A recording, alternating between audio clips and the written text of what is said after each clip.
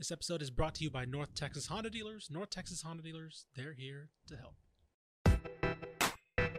He has time, launches it to the end zone. Touchdown! Terrence Williams! The throw goes to the right side for Crabtree. It's caught. He he's the Warzone Red Raider. What's he up the 10? What's he up the right sideline? Yeah, he's got to go. He's tackled. Sam Houston wins it. The Bearcats capture their first FCS championship.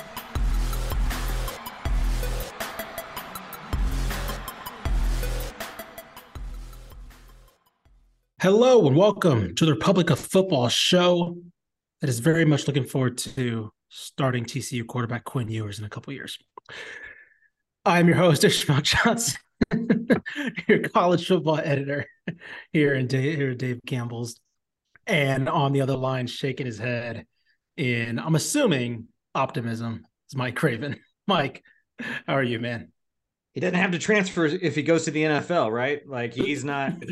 The thing with Quinn is he can't be Tate Martell because he's better and can just go get paid real money in the NFL. So this is probably the last time we're going to see Quinn Ewers on campus, whether it's for Texas or anybody else. That's a really good point, actually. That's a really good point. Mallory Hartley also joining us. Mallory, hi. Hi. Still trying to recover from basketball. I know, right? Everyone's favorite Mal pal. Yeah. Me and Mallory were sideline and courtside for all the girls' state championship games. I did 5 of the 6. Mallory did 6 of the 6. So definitely big credit there. 8 to 8. Definitely 3 days in a row. I was about to say 3 days in a row. So that's a marathon. I'm going back this weekend. I won't be calling all the games, but I'll still be still a marathon. Still a marathon. So, but let's get back into some football mode really quick. First of all, let's get some house cleaning out of the way. Mike Craven, we had a big week last week when it came to Republic of Football. If some people may notice, there's a new show on Republic of Football that dropped today. We're recording on Tuesday. Aggie War Pod. It is a brand new podcast in addition to that soon to be coming podcast, Eyes on Texas, in addition to other podcasts that we have now joined the Republic of Football Network, Gambling Gauchos, Between Two Bears, The Roost, Green Room as well. And we have some others potentially in the pipeline. We'll be hopefully announcing some more soon. But yeah, we announced the Republic of Football Podcast Network. They will all be available on this feed. So don't worry about, actually, let me rephrase that.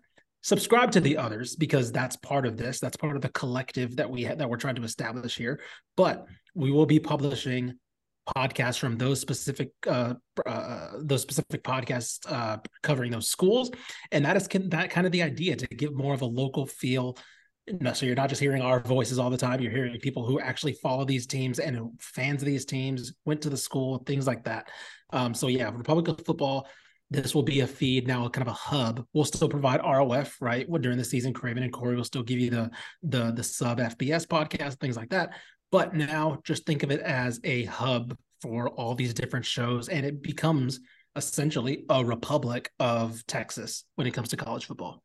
Actually, living up to the name now. Yeah, Republic exactly. of Football.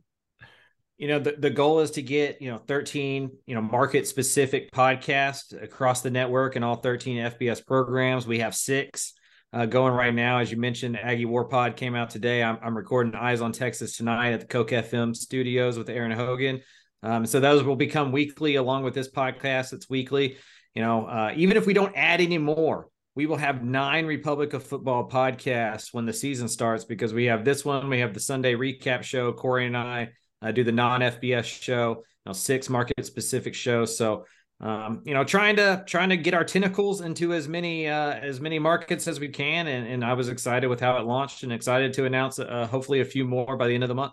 Yeah, 100%. If you haven't listened, go listen to Aggie War Pod. It's really good. I mean, Jay Arnold makes his debut on the TexasFootball.com platform. He's really great. Craven will be hosting that one, or co-hosting that one. So yeah, I'm looking forward to it. But yeah, this is it was a big week for us last week. Like I said, we're hoping to announce more on Spotify, on Apple, things like that. And like I said, go follow and subscribe to the other respective feeds as well. That's kind of the idea behind this, is that we're all kind of propping each other up and using our respective platforms to promote. So yeah, By the way, go follow Aggie Warpod and Eyes of Texas on Twitter as well. They just have their Twitter accounts as well. So, yeah, those will be coming in the pipeline soon. Yeah, really excited for that. Oh, 100%. But let's get to some actual football news right off the bat. Mike, you went to spring camp today at Texas, first day, and I guess the biggest news was that Steve Sarkisian wasn't really shy about announcing a quarterback battle. I think we anticipated this, but it is kind of refreshing to see him be open about it, right? He's not just saying, oh, Quinn's our starter until somebody blah, blah, blah. And what did you see from the first day? You had a couple clips, catch some waves on Twitter of both of them throwing. Of course, I mean Arch Manning and Quinn Ewers. But what did you take from Sarkisian officially saying that, and what did you kind of see the first day at camp? Yeah, the comment by Sarkisian was kind of a point of like every job is open, right? He doesn't want to limit Arch Manning. If Arch Manning just blows it up over the next 15 spring practices over the summer, the fall, he's not going to stop a generational talent, right? But that doesn't mean that Quinn Ewers doesn't have a huge advantage here. He's had a year under his belt on campus. He has 10 starts at the college level. He's beat teams like Oklahoma. We saw him play really well in the first half against Alabama. He's a 5-star talent as well, with the perfect, recruiting ranking, one of two guys, to my knowledge, that had those, over the last 20 something years. And so I think Sark felt like a dude and sounded like a dude who's very comfortable with what's happening in Austin now. Mm-hmm. He was a little piffy, with some questions about like Xavier Worthy and the broken hand and why he didn't, have to tell anybody that last year. He's basically like, I don't have to tell y'all everything, and he said it flatly. And he seems like a guy who finally likes his roster, who's comfortable with what's going on. And the quarterback battle is a luxury. Not normally do you have a guy who can come in and actually compete with a returning 5-star quarterback in his own right, who has 10 games to start. That's how good they think Arch Manning is going to be. These are champagne problems for Texas right now, and they feel like a team poised, not to say they're back, not to puff out their chest, but one, just to go do the work. And that's a great change at the University of Texas. That's not always true. There a lot of times they're peacocking to kind of get some confidence built inside them, right? They're trying to talk themselves into confidence. We all know friends who have done that before a fight, right? Where they're trying to talk themselves in to what's about to happen. It seemed like a team who kind of felt like they know what's going to happen. And that was a drastic change in just the mood and tone around campus. And then when you watch practice, there are dudes everywhere, man, absolutely everywhere, in a way that hasn't been true over the last 10 to 12 years. They have real competition. Guys like Anthony Hill look like he's in the 4th year of a college program. That guy's a freaking Terminator, man. Like that dude is incredible. Jonte Cook looked the part. Cedric Baxter, then you're like, who's that? Oh, that's JT Sanders, right? They just have like a bunch of dudes just walking around, and it looks like a team that's pretty confident. Yeah. And a little bit on that, you wrote a piece on TexasFootball.com that everybody should go check out about the experience roster, but also how it's youthful experience and it's talented experience, right? It's not just like, I feel like a couple, like you mentioned, after the Sugar Bowl year, there was a lot of like, well, this is kind of it, right? This is kind of like the team was very upperclassmen heavy, and it was kind of like a do or die situation heading into that next year, where it was like, well, you expect them to get good, but it's also like, well, that's kind of it. It's a big rebuild after that. This year, a lot of sophomores, it's a lot of juniors, a lot of guys that will be playing in the SEC. You mentioned Anthony Hill, true freshman coming in. Does that, in addition to that, does that make them on paper the favorite to win the Big 12? Because you go into this year with, theoretically, you have what you would hope is the answer at quarterback, whether it's Ewers or Manning, right? You'd think one of those guys would prove to be the answer. You have a options in the backfield. Somebody's got to take over for Bijan Robinson to some extent. And you have your receiving core coming in as well. You have talented, maybe untapped potential there. I think we can all agree with that. And then, of course, you mentioned the offensive line in your piece. I mean, averaging 20 starts roughly total between those guys. So, does that on paper make them the team to beat in the in the Big 12? Because outside of them, you have, we're still projecting with Texas Tech, if we're going to try to argue Texas Tech here. TCU loses a lot. Oklahoma, again, projecting a lot there potentially. What are your thoughts on that?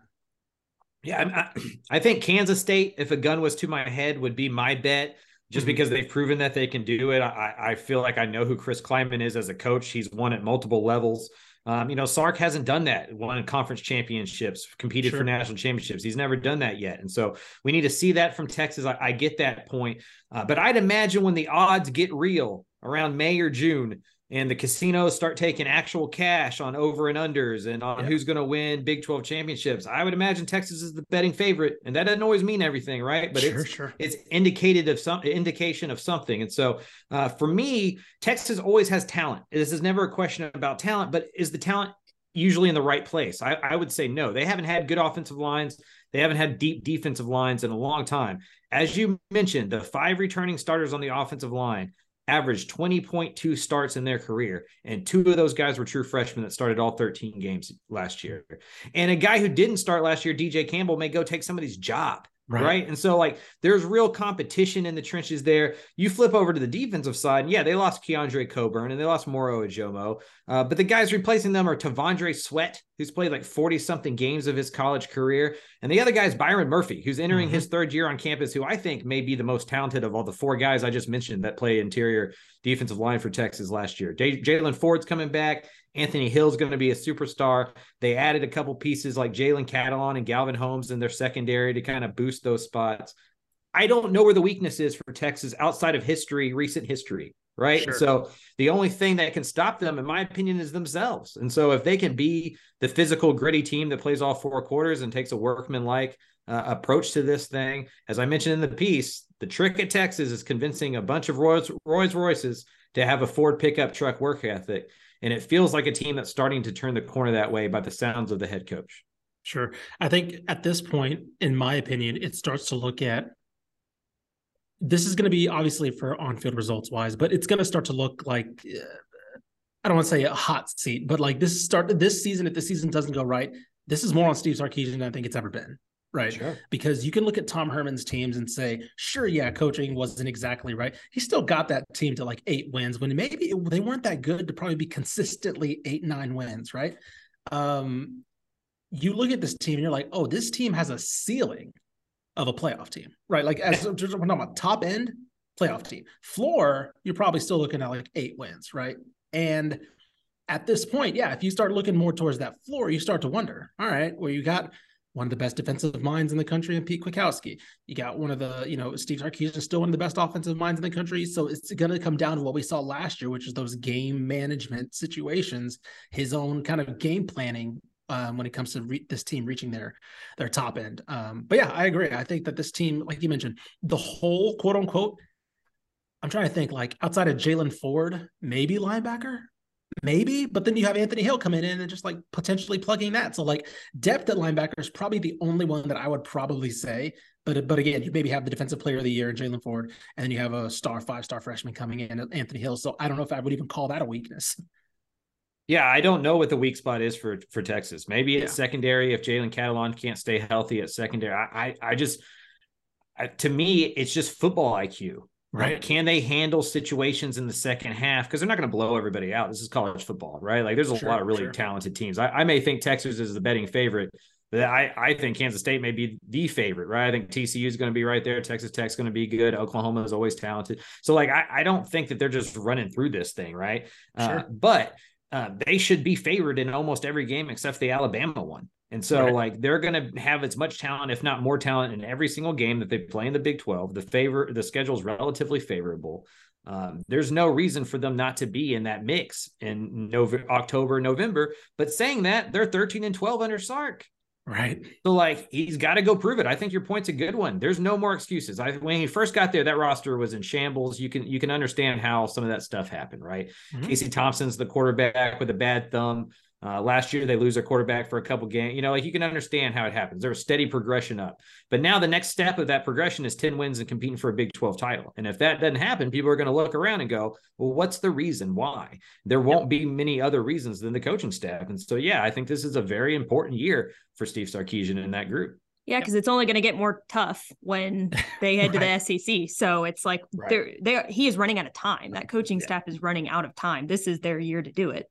And that's a great point too. Like you have to hit the SEC with momentum and confidence within that locker room. If you cannot compete for a Big 12 championship, why would those players think that they can compete for an SEC one? Mm-hmm. And so I think that's a great point. This is a very important year for not only just for everybody else to see it, but for the psyche inside that locker room to really turn the page and get the doubt out before they go play the Alabamas and the LSUs and the A&Ms and the Oklahomas of the world. Because you may get one grace period when you go to the first SEC the first year where it's like, okay, we may not win an SEC title the first year, right? But then immediately that second year, you're going to have expectations to absolutely start competing for a conference title, right? And so I agree. That's a good point, Mallory. Like, you can't go in because all of a sudden, if you go in with bad confidence, you lose that grace period because all of a sudden you don't know how low the floor could get your first year. So yeah, that is definitely something to watch this year. All right. We have an interview with Rhett Lashlee coming up. He dropped by the studio. We're recording this on Tuesday, but of course he came in the studio Wednesday and he sat down with Mike Craven to have a chat about SMU. Of course, we talked about a lot of good stuff last year. We really appreciate his time, all that stuff. So we'll go and run that right now, Mallory, and we will be back and we'll talk some SMU football right after this. Here's SMU head coach Rhett Lashlee.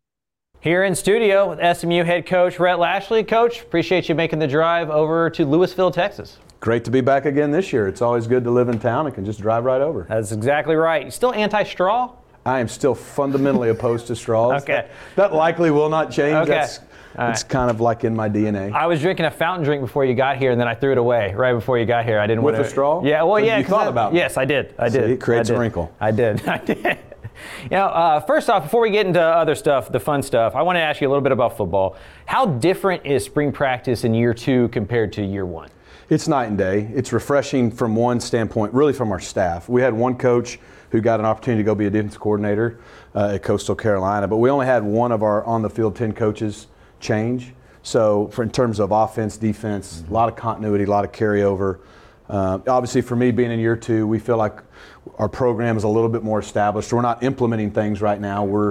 We feel like we're maybe tweaking things, trying to improve, but we kind of know who we are, what our culture is. So from that standpoint, it's been really good. We got some returning players.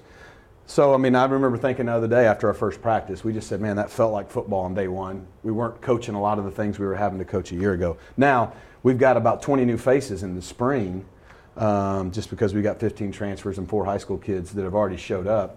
So, and we've lost some experienced players. So there's that piece is new and we're working on it, but it has been a little bit, I don't want to say relaxing, but more refreshing going into year 2, feeling like we can really build and take the next step now. And you've been a coach for a long time. You've been around a lot of really good head coaches. So I'm sure you had an idea of what being a head coach was going to be at the college level. Yeah. Was there anything that took you by surprise that like took up some of your time or was more difficult or whatever that was different than kind of your vision of what a head coach had to deal with? I'm sure there was a lot of things. I mean, look, I did know going in that like there's going to be things you just can't be prepared for. Yeah. You know, it's like getting married for the first time or having your first kid. Like there's going to be some on-the-job training that you just got to go figure it out. And but I'd say the biggest thing is just it's constant. Mm-hmm. You know, and you get used to that. I enjoy it. I love our players. I love our staff. I love the whole part of it and everything that comes with it. But, you know, if you've got 40 people roughly on the staff and 120 plus kids on a team, that's over 160 people. It's something all the time. And so you get used to it being constant. You learn to trust your people, to delegate more, because if not, you'll burn out and you won't be any good at what you do. So I'm sure there's still a lot of things I have left to learn. There wasn't any like major aha moment surprises other than just I wasn't prepared for how constant it would be when you're not just coordinating one side of the ball, but also love it. So. You mentioned the newcomers, the transfers, and the early enrollees. You know, when people talk about the transfer portal, it's always in a negative light, and like, you know, how it's going to mess up continuity and cohesionness and all that kind of stuff. You know, from your experience, what are the important things to kind of get those guys on the same page, build that team camaraderie and all that stuff that people think is so important? Yeah, I mean, we're not going to, where we are, we don't spend our time thinking about the negatives. I mean, look, we can have an opinion. I think when the transfer portal started and it was more grad transfer related, we were in a good place. Mm-hmm. It was for the right intentions. Yeah. A guy like Shane Bichelle graduates in 3 years from Texas. He's been there 3 years. He's been committed there. He's got his degree and wants to transfer. Like, that's what I think it was intended for. Now it's become just, hey, kids can go and come as they please. And we're not going to spend our energy on that. We're going to spend our energy on, okay, if that's the rules, like how do we compete in that environment? We got to have great relationships internally with our players and a culture where our guys want to be here. And then secondly, we got to go out and compete at a high level with that. And our foundation is still going to be built with Texas high school players. That's not going to change. But year to year, this year we've been very aggressive in the transfer portal. We felt like there was areas we knew after year one we needed to address, and we were going to go out and be aggressive and do that. And I feel like we've brought a lot of really good players in, both from their talent, fitting needs, and character. Now the challenge is we may feel like we've upgraded our roster. We've still got to be a better team, and we've got to become a team. And that's probably the biggest challenge. Is you used to build programs, and you still have to have a foundation and a culture to your program that's consistent, but now you're really just building a new team every year. Yeah. And so we're in team building mode right now up till September. Speaking of that, you look at your roster that you had when you inherited it, and you look at it now, and it's, 2/3 of it's pretty much different, I would imagine. Where do you think y'all have gotten better? Where do you feel more confident about now than maybe you did that first day on the job? It's a good question. I think, a year ago there was a lot to be made of our roster because you had a Tanner Mordecai, a Rashee Rice, a couple guys on defense coming back. We had some big names and some big positions coming back, important positions, but we really didn't have a lot coming back. We lost almost all the offensive production. And so I thought we did some good things, but we were able to see what we thought, and then as the season went on, hey, these are areas we need to get better. I feel like we went out and addressed those spots. I feel like we do have some good mix now of returning veteran players on the O-line and the D-line, at wideout, at linebacker, that are guys that played last year but maybe weren't the guy, but they're ready to raise their level. And then I think we brought in, the right pieces, for example, in the secondary, on the D-line, on the O-line, at running back, in areas that we feel like we needed to address. We're 4 days into spring, but I feel good about where we're headed.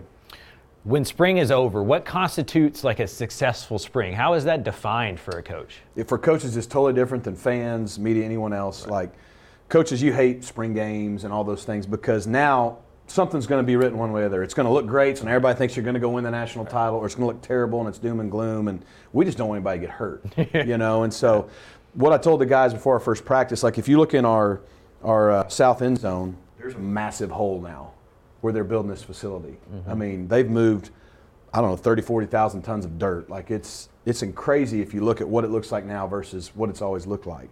And they've been working at that for over 2 months. It's going to take 18 months to build this facility, and we're 2.5 months into it, and they've still just been moving dirt. They're spending a lot of time on a foundation. There's going to be this awesome 3-story end zone complex that over 18 months, they're going to spend, 15, 20% of it, and it's going to look like nothing's happening because they have to get the foundation right. That's what spring is for us. Yes, with all the transfers and all the new moving parts, we got to become a team, and that starts now. It'll progress all the way through fall camp. But we have to get a foundation offensively, defensively. Like we got to understand who we are, identity, what's our base offense and defense. We should have a better understanding in year 2. And then really like things we got to be better at. It's the basics. It sounds very boring, but like on defense, can we run to the football? Can we leverage the ball? And can we tackle? We didn't do that well last year, not to our standards. So we're really focusing on that more than scheme. Yeah. And so it's easy to get caught up in the results of spring. Well, we gave up a touchdown or we did or we didn't. But are those things the foundations being laid that we're going to need come September? Same thing on offense.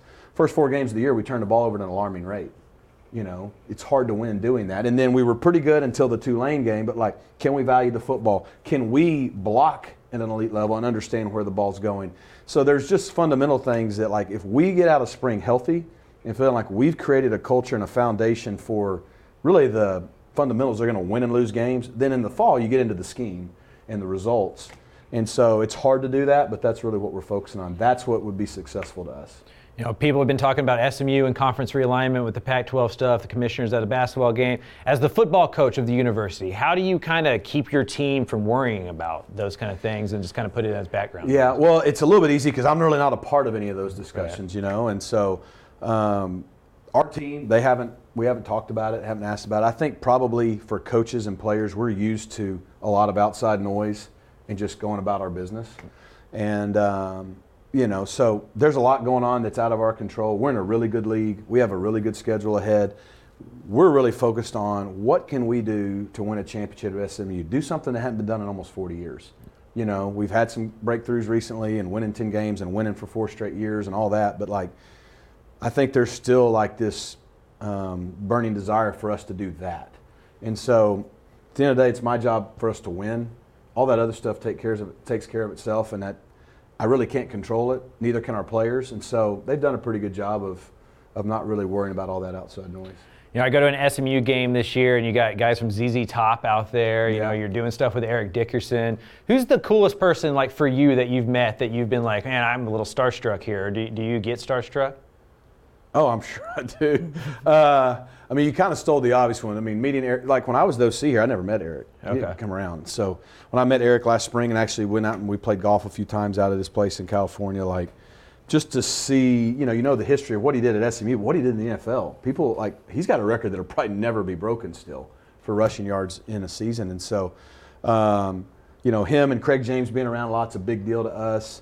Look, you know, I mean, you got guys like Troy Aikman coming to games and all those guys because either they're just in the area or their kids go. I mean, there's a lot of people that you don't know their kids go to SMU. Yeah. And I'm not going to out them all. But, like, so it's hard to say one. But if I had to say one, it's going to be President Bush. Yeah. You know, he sits courtside at a lot of our basketball games. He comes and sits in the box at a lot of football games. He's not visible at a football game. Every year, especially when we play Navy, but one home game a year, he'll come, he'll talk to the team, go out, flip a coin, and he's just so down to earth, and he knows everything. Like, he'll ask me questions about recruiting. I'm like, okay, you're, like, keeping up with this stuff. You know what I mean? So there's some real pressure when the president's asking you questions to get them right. Yeah. And it was kind of cool. My wife actually asked his wife when we met him for the first time last year at one of the basketball games because they had the twins. We have twins. And she's like, she asked, we're talking with his wife and him, and she asked him, hey, what advice would you give to someone with twins? He goes, get a nanny. Like, he didn't even believe. So, you know, I would say President Bush would probably be at the top of that list. Speaking of the twins, both sets are getting a little bit older. Yeah. Valentine's Day was recently. Are you starting to get into that territory of, like, girlfriends, boyfriends having to worry about that stuff yet? It's funny you go there because, yeah, that's – the boys, yes. I got one that won't talk about it, like I don't think I did. I got one that he'll tell us everything. So, like, we know who likes which one's better. What's that. Better as the parent? I think I'd want to know less. I don't know. We try not to give them a hard time because I remember I didn't like that. Now, the crazy thing is my little girls, which I'm their boyfriend. That's it. They have to. I've, like, brainwashed them. Like, who's your boyfriend? They say daddy. Like, that's a thing. And they've got to say that till at least 30. But we actually did have a deal not too long ago because it was around Valentine's and, like, you know, I don't know, some boy was writing a note like, I love Rowan in the classroom, which is one of my girls. So my wife was asking about it, and she's like, yeah, no, yeah, he liked it, no. And then Scarlett pipes up and goes, no, Rowan likes, and I won't say his name, we'll say Timmy. Rowan likes Timmy, and Timmy likes Rowan. And we're like, oh, how do you know? And it's like, she's like, well, Scarlett asked him, you know. So now they're teaming up and helping each other out. And so I think my wife looked at Rowan and goes, well, so if Timmy likes you back, like, does that make you nervous? And she goes, bruh. Yeah. I was like, I don't know. They speak like they're brothers. Right. So we're dealing with that, and I don't like it. But I have learned, I've been told, I can't act like I want to kill every boy they say they like, which I want to, but I've got to act like interested in stuff. So they'll talk to me about it. Do you have a strategy of how you're going to deal with, like, the first boy that comes over? Like, are you already game planning on how this is going to happen? I don't know if I'm going to get to do it. I'll have I'm learning, like, people, it's making me feel old. Like, Bad Boys 2 was like. Yeah, a long time ago. Yeah, like, people that are under 30, like, what movie? I'm like, wait. And so, but there's the scene when the boy comes. So, you know, what I've decided is I'm going to put all the bad guyness on my boys. Sure. So, like, hey, dude, you want to take Rowan or Scarlett out? Well, you got to go out with the brothers first and let them take them out, maybe rough them up, just, you know, keep it legal. Right. And then bring them back, and then they can give the report, and maybe I can be a little more good cop. What you need to do is just offer them a straw, right? And, and if they turn it down, then you're. I've said this now. At some point one day, there's going to be a guy who's dumb enough to want to marry one of them. And so at some point, like, the first time we go to a meal, I'm going to be watching. And if the dude uses a straw, like, he's got a lot higher hill to climb to earn my respect because I don't know. You know. Yeah. Again, I'm not judging. Right. I just have a strong opinion. So. You know, the season ends, you know, y'all get, what, 3 days that aren't recruiting days, it feels like. You know, it's like a 362-day out of the year job. You know, what does Rhett Lashlee go do? Where do you go? You know, what do you do as a hobby? Kind of how do you get away from football a little bit? Because balance is still important, right? I mean, you got to have some of it. We do. I like to we like to travel in general, but we when it works out, which our bowl game was really early this year, we actually went skiing around New Year's with a family friend of ours from Auburn, and our kids, they're all same age, and our kids like to ski. So we went and did that. And you get right back into January, you're working. And then the month of February for football coaches is really when you can, spend some time. That's when you really, after that February signing day, get a chance to catch your breath. Because February's dead for recruiting. They can't come on your campus. And so, you get like 4 weekends where you're actually technically off. You're not recruiting or anything. And look, I love to play golf. I love to travel. But I learned this, I don't know if I'll do it well, but a while back. Like, as a football coach, if your family's your hobby, you'll be okay. Yeah. Like, people say, there's plenty of time. But when you have 4 or 5 hours, if you're out playing golf or you're out doing this or you're out doing this, especially as the head coach, you're pulled a lot anyways. Mm-hmm. When you have time, you got to spend it with your family. So my boys are at a fun age. They're playing baseball, basketball, whatever. We like to go do stuff together, and my girls are a trip. So I try to spend as much time with them as I can. But I do. I like to play golf. I like to travel. Haven't picked up the sticks yet this year, though. So.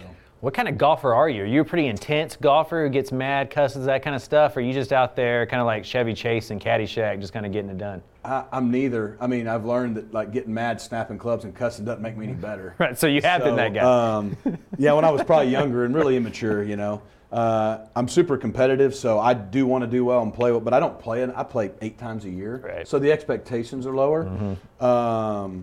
But I am competitive. I like to do well, and I don't like doing things that I'm not good at. So, but I've found I actually have more fun playing less because the expectations are lower, and I actually play better. Yeah. So, I'm from Arkansas, so I swing like John Daly. Okay. I do not have a swing you want to look at. Right. I mean, it comes way. So you're hitting bombs. The club back. I do hit it a long way. It's just I don't know where it's going. Right. But I grew up the place I grew up playing.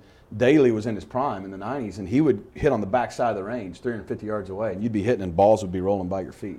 I mean, that's how you learn.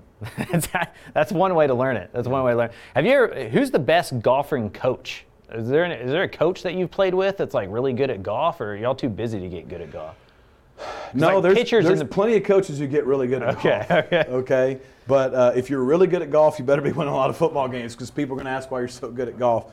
I don't know. There's this Coaches Classic deal every year around Memorial Day out at Pebble Beach that we got to go to last year. Rick Newhousel's pretty good. Now, he's semi-retired. Sure. So I don't know if he counts, but like he's shooting even under par out there. Yeah. So he was pretty good. He strikes me as a guy that'd be pretty good at golf. Pretty good golfer. Pretty good at golf. A lot of coaches think they're good at golf because we kind of think we're good at everything, but really not.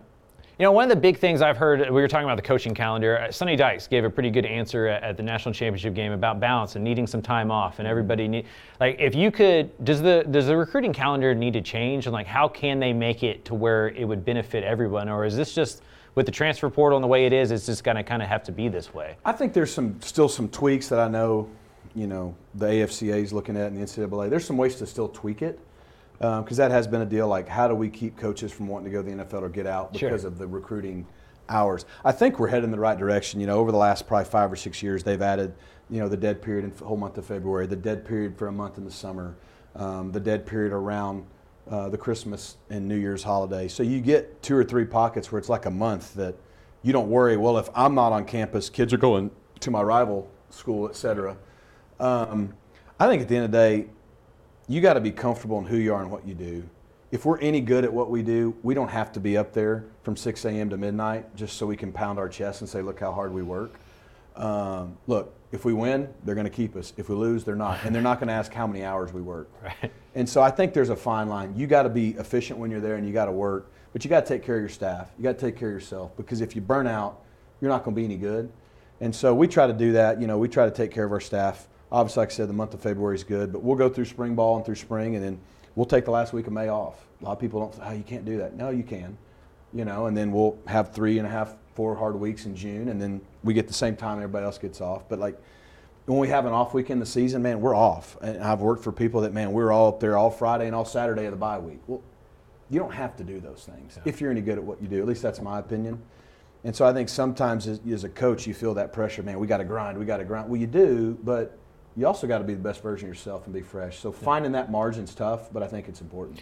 Was that hard earlier in the career? You know, you just kind of want to overwork everybody, outwork everybody. Does that just kind of come with just doing it a little bit? Probably. You know, I think the younger you are, you maybe feel like you have to prove yourself, or you don't know. Like, the older you get, right, and the longer you do it, the more comfortable you are with the process, the more comfortable you are in what you believe in and what you're doing. But, you know, I think it's what do you want your staff culture to be like?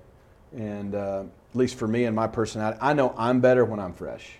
And I've done it both ways. So, and there's a fine line. Again, we work our tail off. We work a lot, but we don't have to be dumb tough.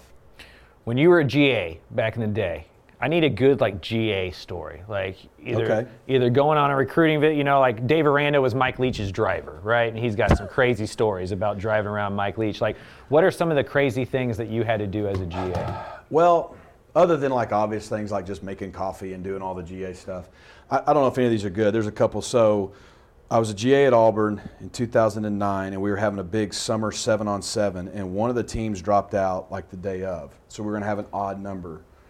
And the head high school relations guy came to us, and it was me. It was Casey Woods, who's our OC, Eli Drinkwitz, who's the head coach at Missouri, and some others of us. They said, hey, you G's are going to have to put a team together and play in this thing. So we have enough. We're like, you know, we were young enough to do it, but we were old enough we were going to pay for it.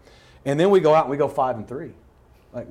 In pool play, we're 5-3. We're like the 3 seed in this tournament. And they're like, okay, hey, you guys are going to have to lose. You know, we want them to come back. We're like, what? But for 2 straight days we played, and we went into the cold tub that night. The next day, I mean, we were probably 27. I don't know. But the other one, we're going to the national championship in 2010. Talk about burning it at every end. We grinded that year.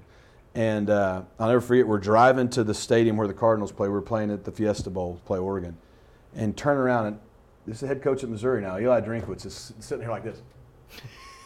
I mean, he's out cold. We're playing the national title game in 3.5 hours, and I mean, we videoed him for about 5 minutes. And those aren't great stories. But, you know, now when I was first year as an OC at Arkansas State, Eli, again, was the running backs coach for Gus. And talk about your first year. Gus likes to work, especially that first year. Right. We were working, and we had played a Thursday night game in Fort Lauderdale, and we were in Montgomery recruiting. Weather got bad. The plane couldn't take us, so we're having to drive back on a Friday night. Well, we had to be in the office at 8 a.m. the next morning because it was an off week, but we're going to work. And there was no excuse. So Eli and I have to drive through the night. And we stopped at a 24/7 convenience store at 3 a.m. somewhere in the middle of Mississippi. And it was closed. Now, how does a 24/7 convenience store close? So we realized then Gus had figured out how to put the 25th hour in the day. So I don't know. I don't have great ones, but I'm sure if I thought about it longer, there's some good ones. You reminded me before we started filming that you were there for the kick six thing that Auburn, Alabama. Where is that the biggest play you've ever been a part of? Just the craziest side. Where does that rank in terms of I mean, it has to be number one. It has to be. Gus. It was Gus's first year as head coach. My first year back as OC, and we'd had such a great year. The crazy stuff is, so the week before we played Georgia, and we were up 20 going in the fourth quarter. People forget both these things. We were up 37-17. We're whipping them, and we blew it. And they came all the way back to go up 38-37. And then we caught the tip Hail Mary deal. They call that the prayer jordan here. So we win that game. So then we had a bye week, and it's 1 versus 2. It's or 1 versus 4, whatever it was. So Iron Bowl, whoever wins in the West and a game away from the national title game. And that game was 28-21, and we score with 40 seconds left to tie it. So it's going to over. It was a good football game, but people just remember that play. Right. And but yeah, I mean, that's the Stanford Cal game of my lifetime, of my era. That I grew up watching the Stanford Cal kick return with the band on the field over and over. That's going to be for 25 years. People just talk. I mean, it was just. In a game of that magnitude, that's a rivalry game, with so much on the line, for it to end that way, it was about to be the first Iron Bowl to ever go to overtime. Yeah. I don't think I can top that one. Are y'all sitting over there preparing for overtime? How do you even see the play? Yeah, we scored with 40 seconds left and kicked the extra point and made it. And I remember Gus going, hey, start thinking about overtime. I went, oh, yeah. So I'm looking at overtime.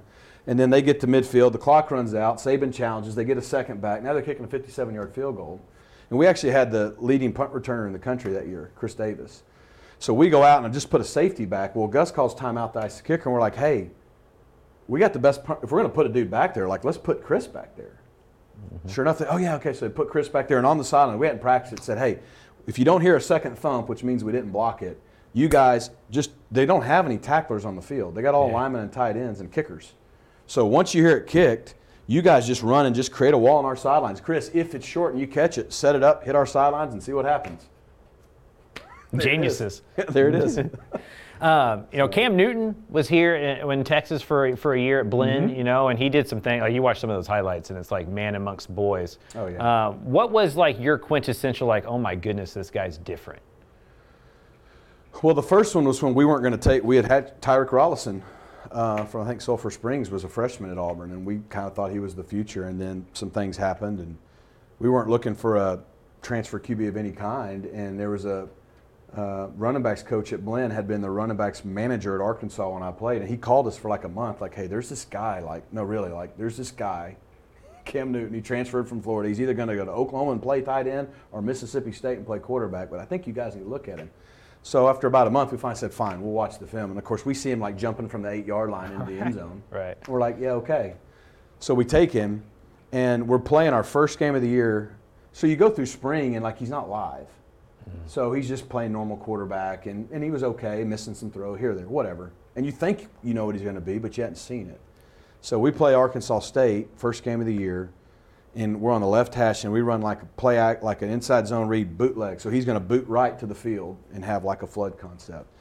He comes out of it, he takes 3 steps, the defensive end rushes up the field. And instead of like any other quarterback dumping it in the flat, stretching it out, throwing it away, whatever, he sticks his foot in the ground and turns and runs right down the middle of the field, 75 yards for a touchdown. Looked like a quarterback draw almost. And we were kind of like, okay, this guy's a little different. And then it just felt like every week, whether we're playing Georgia or out, it didn't matter who, he just did stuff that you were literally on the headset going, wow, during the play. Does that make it easier to call plays for, or almost harder because like you don't even know what he's going to do once it starts like breaking down, he starts freelancing? Well, he was coachable, and so I think that helped.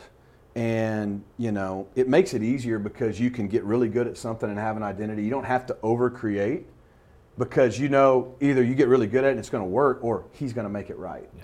And we call it in coaching like having an eraser. Him, Nick Marshall, De'Aaron King, those guys were erasers, which means the defense can be right and still be wrong. And so you just try to put them in position doing what they're comfortable doing and knowing that if they get us, hey, they'll make it right. Yeah. Speaking of really good players, Rashee Rice, wide receiver for y'all this year, huge numbers, going to be an NFL draft pick. SMU's kind of quietly wide receiver especially the G5 level. I think Alabama is the only other team that has more NFL players right now at that position than you. What makes Rashee Rice like so special? Yeah, I think especially last year, just the body control he had in the air to like use his body to still catch a ball, hold off a defender, or get a pass interference call.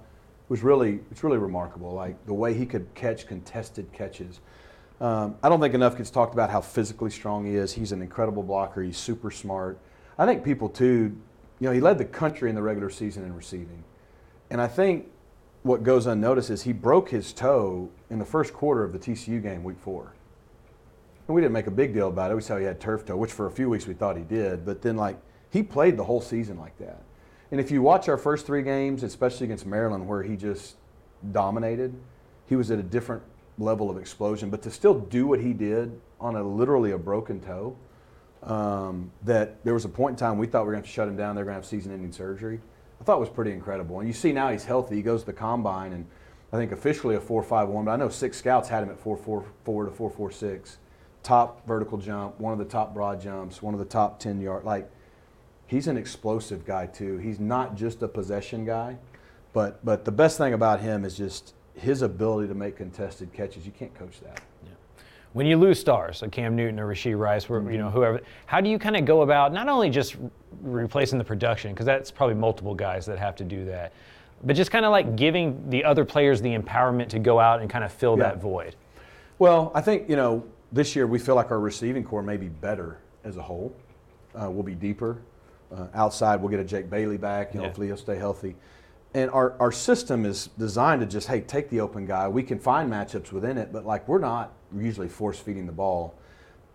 As we got into the season after the first couple games, we knew what we had in Rashee, and it was like, well, when you have a special player, you're going to build things through those people. I think this year, look, the message is first of all, guys come here because, to your point, they know, like, I don't know if SMU's a wide receiver you, but we do have the second most in the NFL, or at least we did coming into this year. Like, scouts come here now, like, who's the next one? Who's the next one? And so guys come with high expectations, but knowing that, look, if we don't have a guy with 100 catches this year, but we may have 5 guys with 40 or 50 catches, like, that actually is probably going to make us harder to defend. Right. And I think that, one guy may raise his level, but we're not going to force it. We're just going to go through the system and see what we have. And then as we learn guys' strengths, try to play to those. Lastly, the American Conference is changing. New teams coming in, some teams leaving. As a coach, how early do you start scouting those teams and thinking about that stuff? Is that later down the line, or do you already kind of start figuring that stuff out? As soon as we get done with spring ball and the coaches go on the road recruiting, that's when a lot of your graduate assistants, your analysts, will really start looking at the people on your schedule, especially the ones your first 3 or 4 games and who you're unfamiliar with.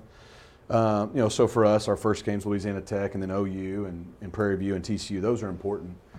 But to your point in the league, there's a lot of new faces on that schedule. I still think we're going to have a great league. I mean, look, I know that what Cincinnati's been the last few years, and UCF and Houston have had good squads. I know they're leaving, but you bring in a UTSA who's playing as good as anybody, used to winning championships. Look, when you have a culture of winning championships, it doesn't really matter who you play. Right. And Jeff's done a great job there. And then UAB and FAU, like, those have been the teams dominating Conference USA. They're all coming in.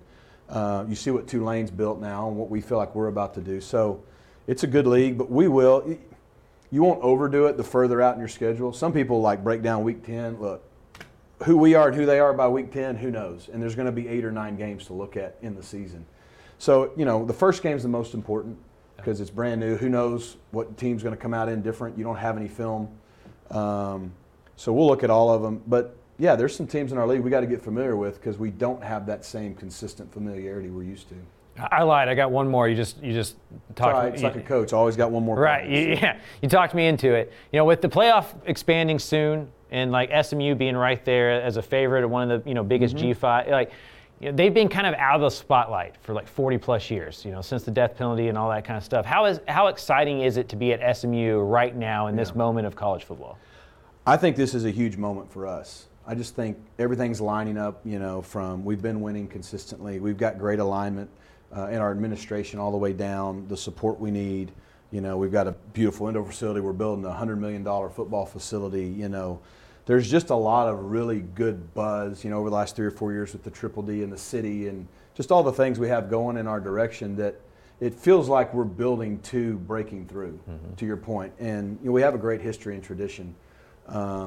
So there's a lot of, I think, excitement around what we think we can do and what we hope to do moving forward. And I think that's just the bottom line is we're working hard. We want to bring a championship back to SMU because we've won so many in the past, but not recently. Yeah. And, I just think in our league and all the things at our disposal, like this year, if you win, you still probably go to New Year's Six. And after that, the data says if you win the American, you're going to be one of the 12 in the playoff. Yeah. I think only 2 years since the model changed has the American champion not been that school. So we feel like we're in a great position if we can, learn to win our league and try to be one of the top teams in our league every year, that we're going to have opportunities to do things that just really hadn't been done in a long time here. I mean, it feels like for most of my life it's been a disadvantage to be in a big city as a college, but now it feels like with NIL and the way things are changing, it's an advantage to be in a big city in college. I know it's an advantage for us to be in Dallas. We say it a lot, we're the only Division I school in Dallas, and we are. There are three Division I schools in the Metroplex, but there's only one in Dallas. And the city of Dallas, the jobs, obviously the SMU alumni base is it's incredible. It's really hard to put into words. So yeah, I mean, sometimes you worry about pro cities and all that. I think we've done a good job. The mayor's been great, embracing each other. We've got to continue to win. We got to bring some championships home. If it's the old field of dreams, if you build it, they'll come. If you win, they'll come. Yeah. And I think the buzz over the last several years has really started to happen. And so, there are some challenges, but I think we got a lot more advantages being right there in the heart of Dallas than probably people notice. All right, Coach. Appreciate your time. Hey, appreciate y'all having me. Love what y'all do. I mean, there's not what Dave Campbell's does for high school and college athletics. There's no one else in the state or in a state in the country that covers athletes and football and the way that y'all do. Y'all do a great job, and you're great for our game, so we appreciate it. Rhett Lashlee's hired. So we got a new I'll Dave take it. Campbell's employee. How's the job over there. security? Better than yours. Better than college football coaching, I'd imagine. All right. Keep me on the short list. All right. Appreciate y'all. Thanks again to SMU head coach Rhett Lashlee for joining us in the studio. Always cool to have head coaches swing by. It's the second time we had him stop by the office. Craven, all right, let's talk Mustangs real quick. All right, this is a team that's kind of in an interesting spot. They lost experience, but also they maybe have added by, I don't want to say that's the wrong way to put it, addition by subtraction, because you can't really replace Rashee Rice with anybody, but they added a lot more, I should say, than just losing Tanner Mordecai and Rashee Rice. Obviously, you have Preston Stone coming in as a theoretical starting quarterback, or at least the presumptive starter heading in. But they also had a lot of transfers, a couple from Miami, where Rhett Lashlee came from. We mentioned LJ Johnson. I mentioned PJ Williams, things like that. Does this team, particularly the offense right now, we can look at the defense here in a bit, but particularly the offense, can this offense as a collective get better than maybe just Tanner Mordecai to Rashee Rice, which is what they kind of hinged on a lot last season? Yeah, I mean, I think so. I think addition by subtraction would be the wrong way to put that, but I think the sum of the parts are better than what they were last year, right? Like, I don't know that they have a Rashee Rice on the roster, but I think the wide receiver room is going to be deeper. I think Jake Bailey being healthy, that kind of stuff is going to help that room a little bit to where it won't just be one guy that the quarterback is throwing it to. They're able to spread it out, and maybe that makes it harder on defenses. I think Preston Stone is just a better player than Tanner Mordecai, to be frank with you. I think he's got more upside. That doesn't always mean you don't always reach your ceiling. And so having those conversations sometimes can be, false narratives. But I think in that offense, for what Rhett Lashlee asked a quarterback to do, with how in tune Lashlee is with what his quarterbacks do well and what they don't do well, and just making them do the well stuff all the time, I think that's going to help Preston Stone. We saw him when he had limited action last year look really good. I didn't think he wasn't going to give that job back up, by the way. Right, if he didn't get hurt. Once he got the starting job and once they were playing pretty well and he was playing pretty well, secretly it was like, what's going to happen when Tanner comes back, right? And I think Tanner walking out the door to go play more college football kind of showed like, hey, this is what it is behind the scenes. And so I think that offense can be better, not only because of Preston Stone's emergence. I think the running game is going to be okay, right? I think LJ Johnson, Velton Gardner, we'll talk about Kamar Wheaton in a second. I think if they can figure out that running back room a little bit, that offensive line is going to be a little bit better. They're going to focus that more this year, and they're going to be a little bit more balanced. I think that may lessen their numbers, but I think it makes them better and it helps their defense. Mm-hmm. Yeah. Mallory pointed out to us before we started recording again, I checked on Twitter too. Kamar Wheaton, Teddy Knox suspended for academic reasons, and it looked like Jalen Samuels for a violation of team rules right now. But I believe ponyfans.com is reporting here that they're all three still part of the team, right? Rhett Lashlee is more like, hey, once they get their stuff fixed, they'll be back. Mm-hmm. But, like you mentioned with the running backs, Kamar Wheaton was the theoretical leader heading into this, and now he's going to be put behind the 8 ball behind a guy who, on paper, just as gifted and talented as he is, right? As somebody like LJ Johnson. So what does that mean for him? Who knows? He was somebody who already took a little bit to kind of get acclimated last season. We kind of thought he would kind of come in a lot earlier and make a bigger impact. Towards the end, he did, but it definitely took a couple of games for him to kind of be a consistent presence in that offense. Just injury. By the way, I just realized that Tanner Mordecai, I remember Tanner Mordecai went to Wisconsin. With two other Texas transfer quarterbacks. They've got 3 Texas transfers from Texas. Nick Evers, Tanner Mordecai, and there's one more I forgot. But they all went to Wisconsin, which I thought was really, really interesting. It's not a transfer. It's Woodland's quarterback. Maytower, I think he's committed to Wisconsin. So there's 3 of them. Yeah, I think that's who it was. Yeah. Anyway, that was great. Sorry, I just remembered that when Craven said, I was like, where'd he go? Oh, right, he didn't go to the NFL. He went to Wisconsin. Anyway, so I mentioned some of the transfers that SMU brought in on defense. Craven, I think I know my answer, but I do wonder, who is your answer for the biggest game breaker on defense? I'm going Charles Woods from West Virginia. I think if you have a plug-and-play cornerback from one of the best, consistently one of the better defensive teams over the last couple of years, obviously last year wasn't that great, but consistently over the past couple of years, one of the better defenses in the Power 5, I'd take that when you're a defense that's really, really struggled the past couple of years, even before Rhett Lashlee got there. Obviously, last year under Rhett Lashlee, they were pretty bad. Who's your pick? Is it one of the Miami guys? Is it, I forgot the name of the Liberty guy that went there, but who's your pick for the biggest impact on defense? Yeah, I'm gonna split the baby and go 2 here, and they're both secondary guys. I think you're on the money there with going cornerback as well. Chris Megginson, the cornerback from Liberty, and Robert Rahimi, the safety from Liberty. And the reason why is, they both played under Scott Simons. They were both recruited there by Scott Simons at Liberty, the defensive coordinator at SMU. There's familiarity there, the same way the Miami dudes on offense have familiarity with Rhett Lashlee because of his 10-year deal. I think those are going to be just plug and play starters for them. I think they're going to have 3 or 4 or 5 different new starters in the second year. They're revamping that. That was the big bugaboo of that defense last year. The defensive line was okay. The linebacker play was solid, but the secondary play was so putrid that they just couldn't do anything. There was just nothing that they could do there. And so bringing in 3, 4, 5 transfers in the secondary that can go and compete and just add depth and just rise all the levels there, I think those are all going to be guys that can really play early. Looking at the AAC as a whole, it's a new look AAC, losing some teams, gaining some teams.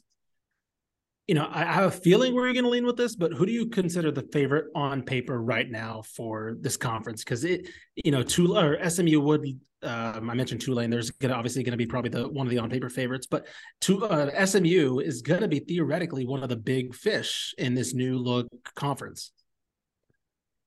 Is it a homer pick to say UTSA? I was going to say the same thing. I was going to say, it's hard to pick against them. What you do on offense, of course, there's going to be the thing with what's the offense look like, right? Differently without Will Stein. But you have Frank Harris, right? You have Jeff Traylor. You have Jeff Traylor, right? I will say the only quote unquote concern I have with the offense is that Will Stein did such a good job with transforming, taking Frank Harris to another level. Then is that where Frank Harris is? Maybe, right? But I don't know if there's anything with the play calling or things like that may, I don't want to say regress. That's a wrong way to put it. But I think Will Stein and Frank Harris just worked so well together that I don't know if that was last year kind of like the perfect marriage kind of thing that we maybe see. 2021 was still really good, but do we see something more like that as opposed to last year? I think they get even better. I really do. Kavorian Barnes is only going to be better. That offensive line can only be healthier than it was about to say, last year, right? Awful. They were band-aided together for 9 of the last 9 games of that season, just constantly injured. They're starting defensive tackles at left tackle in conference games and still winning by 30 points, right? Frank Harris has a doctorate in football and probably in something else by the time he leaves UTSA. He's been there for so long, right? You got a 3rd-year NFL player there, age-wise. Right. I think he's as old as half the quarterbacks in the AFC playoffs last year, right? He's an elder statesman who's been around, who knows everything. 3 wide receivers who are excellent coming back: Zachary Franklin, Joshua Cephas, JT Clark, Oscar Cardenas, the tight end, is coming back. They returned 10 out of their 11 starters on offense and 7 out of their 11 starters on defense. And that includes Rashad Wisdom coming back, right? And they added a couple secondary dudes in the transfer portal. I don't know, man. I tend to be the person who underrates UTSA because it's just who I am as a human. I'd rather go in with low expectations about things I care about and be surprised than to right. think that these awesome things are going to happen and be disappointed. That's how I attack movies. That's how I attack everything in my life. Right. I just don't know how to talk myself out of UTSA hype this year. There's just no way to do it. SMU has a more talented roster because they've been recruiting at a higher level for more years. Right.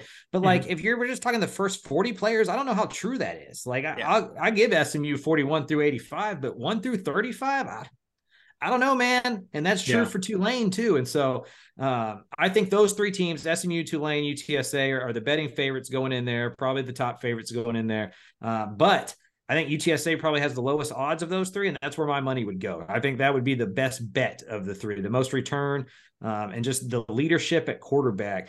We've all seen Frank Harris pull these Houdini tricks for years, right? That's what, if it's within hitting distance, they're going to go win. And so in a close conference battle, give me the quarterback, give me the head coach, give me the defense. I just think they have all of those things. There's less question marks about UTSA, even though they're moving up a conference. Sure. I think one of the things that will go in SMU's favor is schedule. They do have the much true. more favorable, like UTSA. It's, I don't want to say a murderer's row, but it's about as tough as you can get in this new AAC, right? You get Tulane at the end of the year at Tulane. Obviously, UNT always plays them tough in Denton. They got East Carolina. They host. I don't know what UAB is going to look like under Trent Dilfer, but they got UAB, SMU. I mean, their toughest games probably at Memphis, maybe, or at ECU. So there's that. But long story short, as far as that's concerned, it might be an easier path. But I agree, as far as like pedigree and what they've kind of done, UTSA will probably be number one for me. The UTSA SMU thing is interesting because they've built their team so differently. Oh, sure. Right. Like UTSA is a pretty organic football team. There's not a lot of transfers. It's mostly, there's a couple on the defensive side of the ball, a couple on the offensive line. But for the most part, those are Jeff Traylor, Joe Price guys, right, that they've recruited in there over the last couple of years. And it's an experienced team that's in-house. SMU, on the other hand, has had over like 35 transfers and about 60 new people into that program since Rhett Lashlee's gotten there, right? He has turned over that roster in a way that makes Steve Sarkisian blush. And so we're going to see how that works, right? Like, this is all still new to kind of see how that works. Like, I lean on the talent overcomes everything, and SMU is going to be fine. If they have any problems this year, it won't be because of the transfer portal, but it's still a hypothesis. Like, there is this route where, like, there's just not camaraderie there or something. There's not cohesion or whatever you want to call it. And so that's the interesting part too, is like, how do those things match up? Yep. All right. Speaking of the old AAC and kind of who's gone, let's talk a little bit of Houston. This is a big year. Not only do they move to the Big 12, but this is a team that is kind of, I guess, to Mallory's point about Texas going to the SEC on kind of their heels and not wanting to avoid that. Houston is on their way to the Big 12 after not a great last season in the AAC. So this is a kind of a multi-part discussion. Is Dana Holgorsen, is he coaching for his job this season, or is he on the hot seat if you don't want to say maybe this is a make or break season, or is this, whatever? Is there going to be a discussion about him after this season? And how many wins does it take for him to get off? Yeah, I do think he's on the hot seat. Houston was sniffing around after this year, and so like, if and they can extend, and like, it wouldn't have been a cheap buyout either. That right, they just signed an extension, Which is another. Can we just finally, as like athletic directors, stop giving coaches just random extensions when you're not like going again? Who was out there trying to get Dana Holgorsen after last year? You know what I mean? Like, he's at Houston. It's fine. You don't have to give him an extension. Anyway, I do think he's on the hot seat. This is big money stuff, right? The Big 12's coming. Houston has been, since 1996, they've been waiting for this kind of moment, right? And they brought Dana Holgorsen there to prepare them for this moment. He's a former Big 12 coach who knows the lay of the land. They looked like they were on their way after the end of 2021, but they took a major step back in 2022. Don't let the 8-game win thing fool you, right? That not all 8-win seasons are built the same. And that one was a disappointment. And so can that defense improve? They're losing Clayton Tune. They're losing Tank Dell. How do they replace those kind of guys on offense? And so I think there's a lot of question marks around Houston. They have a relatively tough schedule. For me, he's got to go at least 7-5, 8-4. If he's 6-6 or below, I mean, I'm not saying he gets fired, but there's absolutely conversations about it. Sure. And I think that the schedule doesn't help either, because, it's a very tough schedule and they're kind of behind the 8 ball. And that brings us to two big factors when it comes to particularly this offense, because I think last year with that defense was obviously horrendous, especially compared to what we saw from them in 21. I'm still giving kind of a little bit of a grace period to Doug Belk, right? Assuming he'll turn it around in some way, at least not be as bad as last year. They might not be what they were in 21, but at least be back to closer to average. It's more on the offensive side because, of course, that's Dana Holgorsen's side of the ball, and that's the side that he hinges his hat on. They're betting up everything, and I mean more or less everything, on Donovan Smith being not only a Houston starting quarterback, a Big 12 starting quarterback, which he did obviously start for Texas Tech. At times, maybe more out of necessity than what they actually needed or wanted. But we kind of saw the good and bad with him, right? What do you think of Donovan Smith, and we'll get to Alton McCaskill in a little bit, who comes back hopefully healthy this year for them, would be obviously a big contributor. But everything went to who they were going to bring in at quarterback, right? After you lose Clayton Tune, Dana Holgorsen teams don't work without a pretty good quarterback. Going back to Will Grier, Brandon Whedon, all these, Geno Smith, right? What does this team look like with Donovan Smith, who has talent, who has ability, but does he have things to put it together? Is Dana Holgorsen that guy to help him put it together? By the way, Houston spring practice is already going on, and they don't have an offensive coordinator. That is awesome.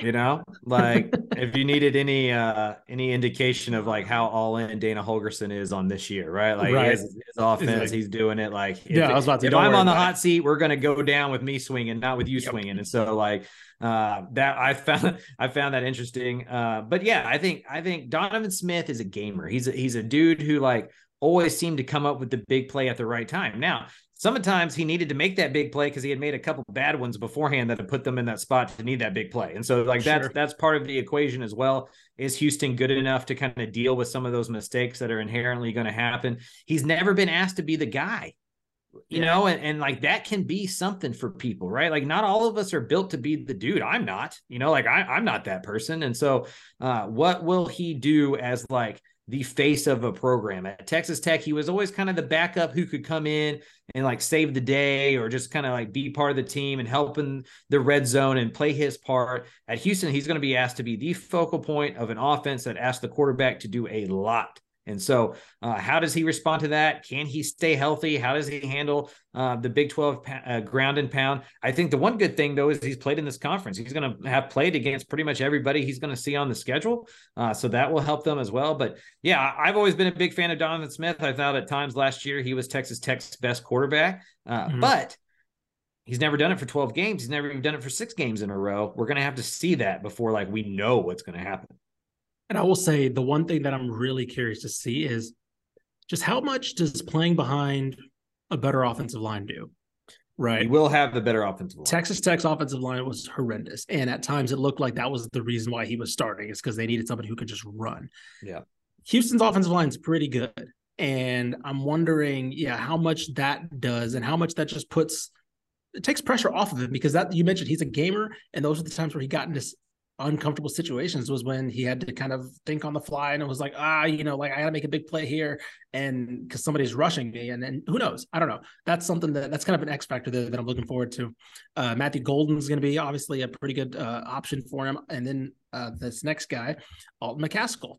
What are you expecting from him? He had a huge freshman year. If you remember, heading into last year, we thought he was going to be probably this second best running back heading into the season, and obviously misses the year. And theoretically, he's back, hopefully healthy, coming off over 15 touchdowns as a freshman. What are you expecting from the Conroe native? If we just include recruits and transfers and just consider those free agent signings for the sake of argument here, if we consider Alton McCaskill one of those because he didn't get to play last year, I don't know if there's a bigger one in the state. Sure. Like he is that important to what was happening in Houston. Like Clayton Tune played really well last year, but you could tell he was getting asked to do a lot more stuff than he was the year before, because they didn't have Alton McCaskill there to just go like, hey, save the day. Right. Hey, the running game just was not there consistently. And neither was the passing game out of the backfield. Like he's an excellent receiver out of the backfield. He adds that dimension to it. I think with Donovan Smith's running ability, that's going to occupy a linebacker, and they can do a lot of fun stuff with Donovan Smith and Alton McCaskill back there. If both of those guys can stay healthy, for 12 games in the regular season, it'll be interesting to see what Houston's like run pass percentage is. I think it may be this may be the most run heavy Dana Holgorsen offense we've ever seen. Like this may go back to like some West Virginia type stuff where they're really like running the ball with some athletes and stuff. It'll be interesting to watch. I think Alton McCaskill is fantastic. One of the top running backs in the state, even without playing last year, and maybe the guy I'm most excited to get back into my life. I love a good running back as much as anybody possibly can anymore. Like I know that's not a fun thing to say anymore, but like a star running back, I grew up in the 90s, like star running backs are what life was in football. And he is one of those dudes that you can give the ball to as a runner and as a passer, like 25 to 30 times a game, and just let him go cook. And I think that's going to be great for Holgorsen or whoever's calling plays for Houston. And again, he will be behind a good offensive line too. Yep. I just realized that Clayton Tune was the leading rusher for Houston last year. I did not know that till now. So that just shows how bad it was trying to figure out who was going to step up into that role. So yeah, we'll see. I mean, I think we covered 3 teams kind of heading into pretty pivotal, or not, SMU is not really pivotal, but pretty interesting years this year, kind of new landscapes, right? Texas entering kind of a new look Big 12 for the last time, SMU entering a new AAC, and then of course Houston entering a new conference all together. So yeah, I think you could label SMU as a pivotal. I mean, they're getting talks about moving to the Pac-12. You know, that's true. That is going to look like under the new look AAC. You know, that's a good point. I think you could label this as a pivotal team. At this point. That's another great point, Mallory. I do wonder, like, what is the value of the season for the Pac-12? Like, how much, and I don't know this answer. This is a rhetorical question that I'm not business smart enough to know. How much is SMU less attractive at 6-6 than they are at 9-3? Like, I don't know how much the on-field success plays in these decisions by kind of these big money people. When would supposedly this happen? Would it be more of next year? Because that's when UCLA and whoever else is planning on moving to the Big 12 or Big 10. Right. I mean, when is that supposed to happen? I don't know the contracts of SMU and AAC and like how much that would cost, but the fact that Houston and Cincinnati and UCF were able to buy their way out to get to the Big 12 this year leads me to believe that SMU would be able to buy their way out to get to the Pac-12 in 2024 or 2025. Because I already know the Pac-12's signing contracts right now. I think they just signed one with like an extension on Oregon and maybe Washington as well. So they're starting that process already. So I just was wondering when they'd start looking at SMU or. And I know the Athletic starting to change. Yeah, I know the Athletic. The last I saw update as far as SMU is concerned, they have not explored. They haven't. Was it Joe Hoyt had a tweet? Here it is. Pac-12 haven't explored or something. Yeah, they have not yet reached a consensus about inviting San Diego State or SMU, which are the 2 candidates, according to the Athletic report, which was Stu Mandel and Max Olson. So again, that's something to be keeping an eye on. Mm-hmm. The reason that's probably not happened yet is because the Pac-12 doesn't even know who their members are going to be. No, that's a good point. I think some of those schools are waiting to kind of see what this TV deal is about, because if it doesn't cash in the way that the Big 12 did, they're going to jump ship. And then at that point, who cares what Colorado is voting for? They're gone. Right. Who cares what Utah is voting for? They're gone. And so that's going to be the interesting part, right? SMU's kind of in a holding pattern because they don't know what the Pac-12 even looks like in 6 months or 8 months or 9 months.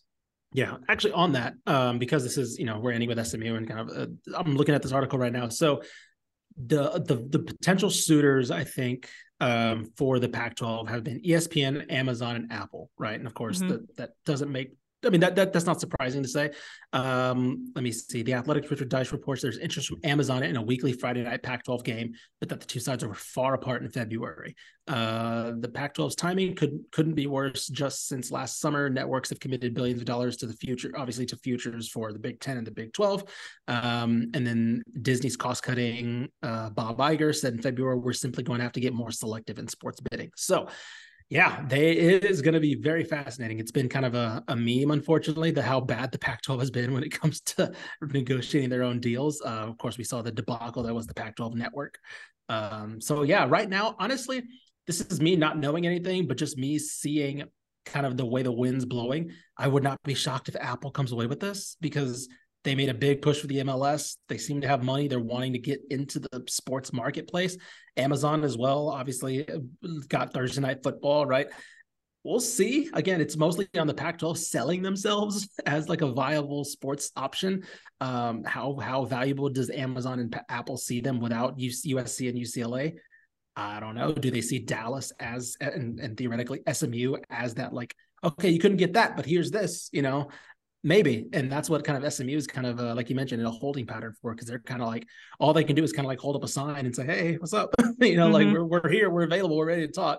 And it's kind of up to the Pac-12 to see if it's worth it or not. So yeah. With that being said, let's wrap this episode up. Reminder, subscribe.